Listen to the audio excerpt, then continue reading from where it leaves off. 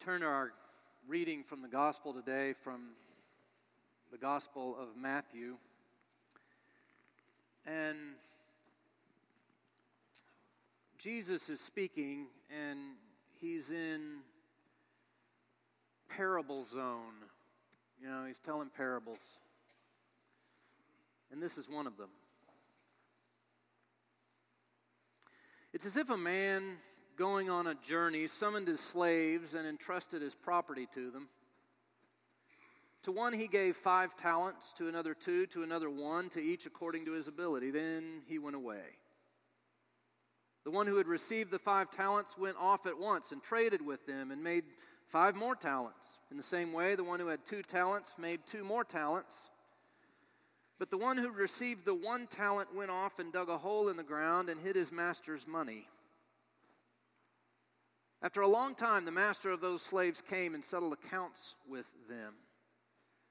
The one who received the 5 talents came forward, bringing 5 more talents, saying, "Master, you've handed over to me 5 talents, and I've made 5 more talents." His master said to him, "Well done, good and trustworthy slave. You've been trustworthy in a few things.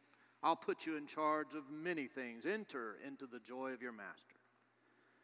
The one with 2 talents also came forward, saying, "Master, you handed over to me 2 talents. See, I've made 2 more talents." Master said to him, "Well done, good and trustworthy slave. You've been trustworthy in a few things. I'll put you in charge of many things. Enter into the joy of your master." The one who received the 1 talent also came forward, saying, "Master, I knew that you were a harsh man, reaping where you did not sow, gathering where you did not scatter seeds. So I was afraid, and I went and hid your talent in the ground. Here, have what is yours."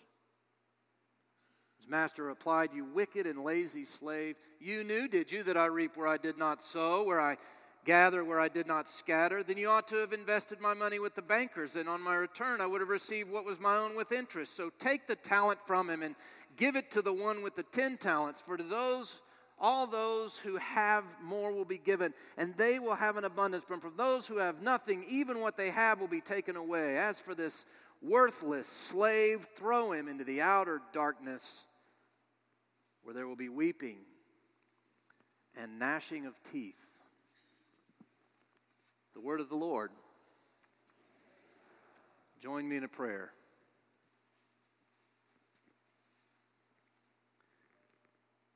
What a baffling story this is. Oh God, perhaps it is supposed to baffle us. Help us this morning. Help us unbaffle it.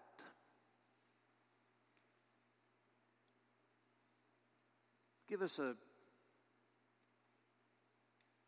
perhaps a different way to hear it. Bring some clarity. Speak to us. We pray in Christ. Amen.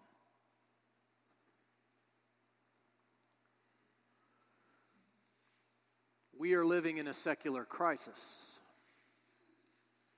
You knew that already, didn't you? It's not headline news. We're living in a secular crisis. We've been in one for a number of years now. It is going to continue for the foreseeable future, secular crisis. All you got to do is turn on your television or look up the latest headlines on your cell phone. There it is, plain as day.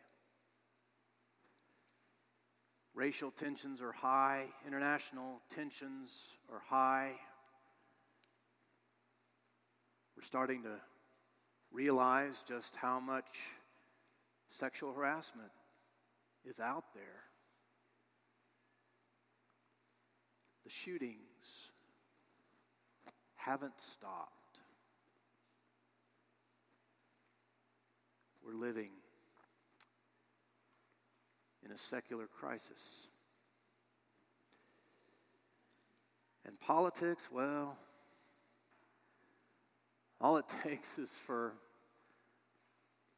a Republican to try and say something, and there's a slew of Democrats waiting on the sidelines to chime in and tell us why what they just said is wrong. All it takes is for a Democrat to try and say something, and there's a whole slew of Republicans sitting there on the sidelines ready to tell us why what they just said is wrong.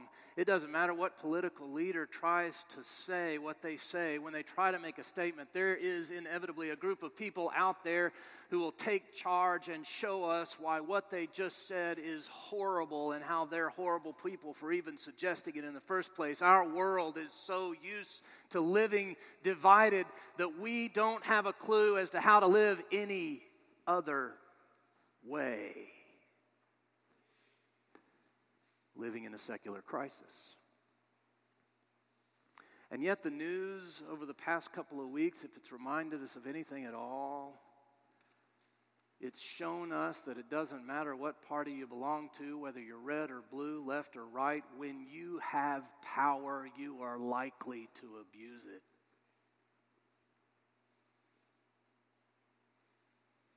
Movements like #MeToo and Black Lives Matter are there to point out to us and remind us that those with power don't know how to handle power in any other way except for hurting someone else. We are living in a secular crisis. In a secular crisis, it feels as if everything could fall apart at any given moment. The world feels fragile. In a secular crisis, what once felt safe no longer feels safe. In a secular crisis, fear is the lord of the dance. We ask ourselves questions like, what happened to the world I thought I knew? I thought I knew the world. What happened? What's going on here?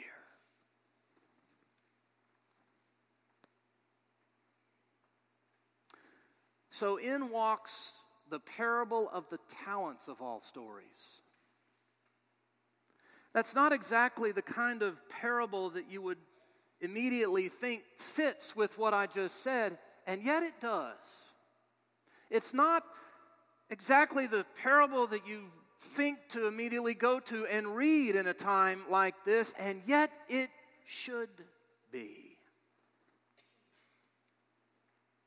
New Testament professor Douglas Hare from Pittsburgh Seminary comments on this parable. He says that this parable points out to us that this parable sits in the middle of two others, one before it, one after it, and they form a trilogy that's often referred to as the apocalyptic discourse. Now that sounded more about right, isn't it? Apocalyptic discourse, apocalypse, the end stuff, everything's coming, it's all falling apart, apocalypse, now it's starting to sound right, apocalyptic discourse. He goes on to point out that the function of apocalyptic language and stories in Scripture is not intended to necessarily reveal to us some secret of end days or anything like, or some hidden secret of heaven, but is instead the intent is to strengthen the faithfulness of believers during difficult times. In other words, our parable today, along with the two others it sits in, are meant to help strengthen our faith in a secular crisis. When we read this parable, even the editors title it Parable of the Talents, because that's what we focus on often. We focus on the talents. It's what grabs our attention, the talents. We want to know what the talents are, what's it all about. And, we equate the landowner giving the different amount of talents to the different servants according to their ability, to God giving us gifts according to our ability, right? Gives us different gifts according to our ability, and that's what we equate it to. And we learn about the value of the talent. It's 6,000 denarii, we find out, and that equals about 20 years of what it would take a day labor to earn. In other words, in order to earn one talent, a day laborer would have to work for 20 years. So even the one that gets the least amount from the landowner is getting something very wealthy and precious and valuable, and we equate that to God giving us gifts that are valuable and precious. And so we go down that line and we follow it to its obvious logical end, and we chime in with the landowner, and we come down hard on the third servant, and we say, yeah, why did you hide your talent in the ground? Why did you not invest it like the others? As if someday God's going to come to us and say, you hid your talents. Why did you do that? As if God's going to come down hard on us because we were afraid. That's how we often read it. It's not a bad way to read it. It's a fine way to read that parable. But what if it was meant to be heard differently? What if it was to be read through a different lens? What if this parable is not about the kingdom of God? That by saying this parable, Jesus is not, in fact, describing the kingdom of God, but is instead describing the reality of the world we live in now. What if the landowner is, in fact, not God at all, but is instead literally a landowner? Would you read it different then? There's a key line in this story that makes me, along with many scholars, it's always good to have a slew of scholars behind you, think that way. To think that that's actually what's being described here. And the line is this. It's when the third servant comes back to the master. And the third servant is the only one who says this. Says, I know that you are a harsh man, that you reap where you do not sow, that you gather where you did not scatter seed. In other words, I know that you are unrelenting and corrupt. And the landowner doesn't disagree. In fact, the landowner chimes right in and says, oh yeah, so you knew, huh? You knew that I was unrelenting and corrupt, and that I reap where I did not sow and gather where I did not scatter seed, and that really all I care about is making money. So why did you not go out like the other two servants and make money for me like they did? Why did you not do that? And then gets on him more and more and more and more. The picture of a corrupt master does not equate with the good and gracious God that Jesus speaks of in so many other places. So I've come to believe that this parable is in fact a descriptive of the harsh reality of the world we live in, the masters of our time. How it sends us into fear. Don't forget, I told you that it's part of 3 parables, a trilogy, sits in the middle. And when you read all of them together, it actually starts to make even more sense that this parable is talking about our world, not the heavenly world, not the kingdom of God, but this world.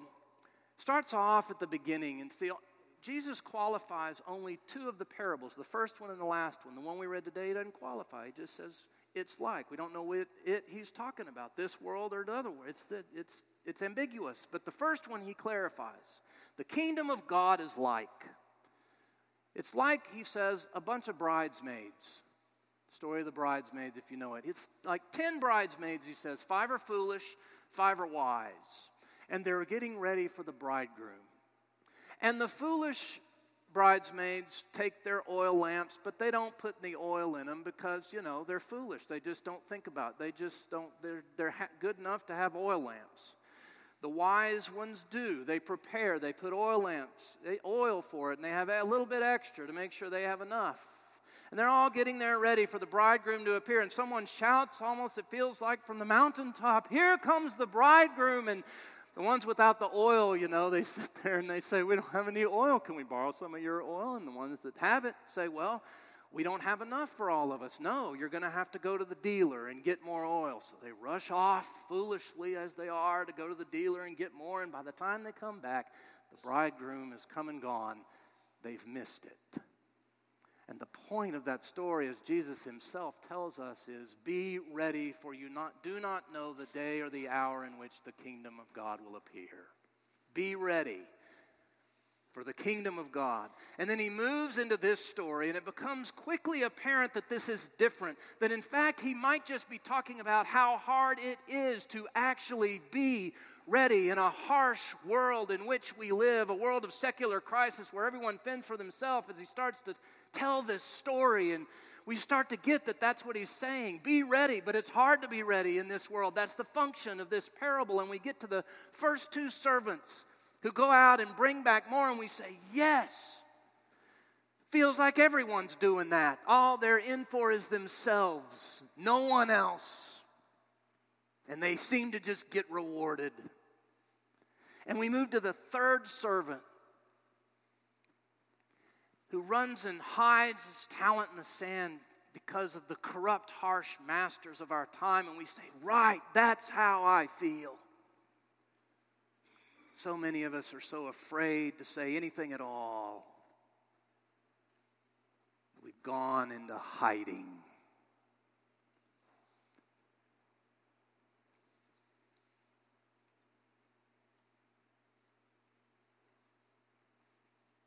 We feel that way about this story and get to that point, and it starts to bubble up in us. We start to wonder, what then should I do, Jesus? How should I live? How should we do this? How? Tell us. How do we live faithfully during a secular crisis? And you're not going to find the answer from the parable of the talents. That's not its point. The point of this parable is to show us the problem. Be ready, he says with the first parable. Here's how hard it is to be ready in a harsh world with unrelenting and corrupt masters all over the place. How do we do it? Find the answer. We have to keep reading. To know how to do it and how to live, we have to hear what Jesus says next. When the Son of Man comes in his glory, all the nations will be gathered before him. And he will separate people one from another, as a shepherd separates the sheep from the goats. And he will put the sheep at his right hand and the goats at his left. The king will say to those at his right hand, come, you that are blessed by my Father, inherit the kingdom that are prepared for you. For I was hungry and you gave me food. I was thirsty and you gave me something to drink. I was a stranger and you welcomed me. I was naked and you clothed me. I was in prison and you visited me. I was sick. You cared for me. The righteous will answer him, when was it that we did this, Lord? And the king, the righteous king, will say, just as you did it to one of the least of these, you did it to me. That's how we do it. That's how we live faithfully in a secular crisis. In a world where people are so afraid they hide themselves away, we are called together to be the church and help dig them out of the sand. People need to know that it is okay for them to have a different understanding than you do, for them to have a different opinion than you do, for them to have a different perspective, a thought than you do. People need to know it's safe, that there is something much bigger to believe in. People need the church.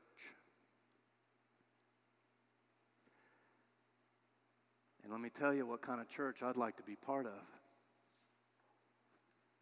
I'd like to be part of a church that deeply cares if you are Republican or Democrat, that deeply cares if you are white or black or Latino or Asian or Indian, that deeply cares if you were born on this side of the pond or if you're just arriving, that deeply cares about whatever experience it is you bring, because it is a church that lives to welcome every single person they find into a house that is bigger than all of it. A church that strives to learn about, be challenged by, and follow a faith in Jesus Christ that's larger than all of it put together. A church that realizes we live in a world of hidden talents and yet refuses to allow the masters of our time to dictate terms.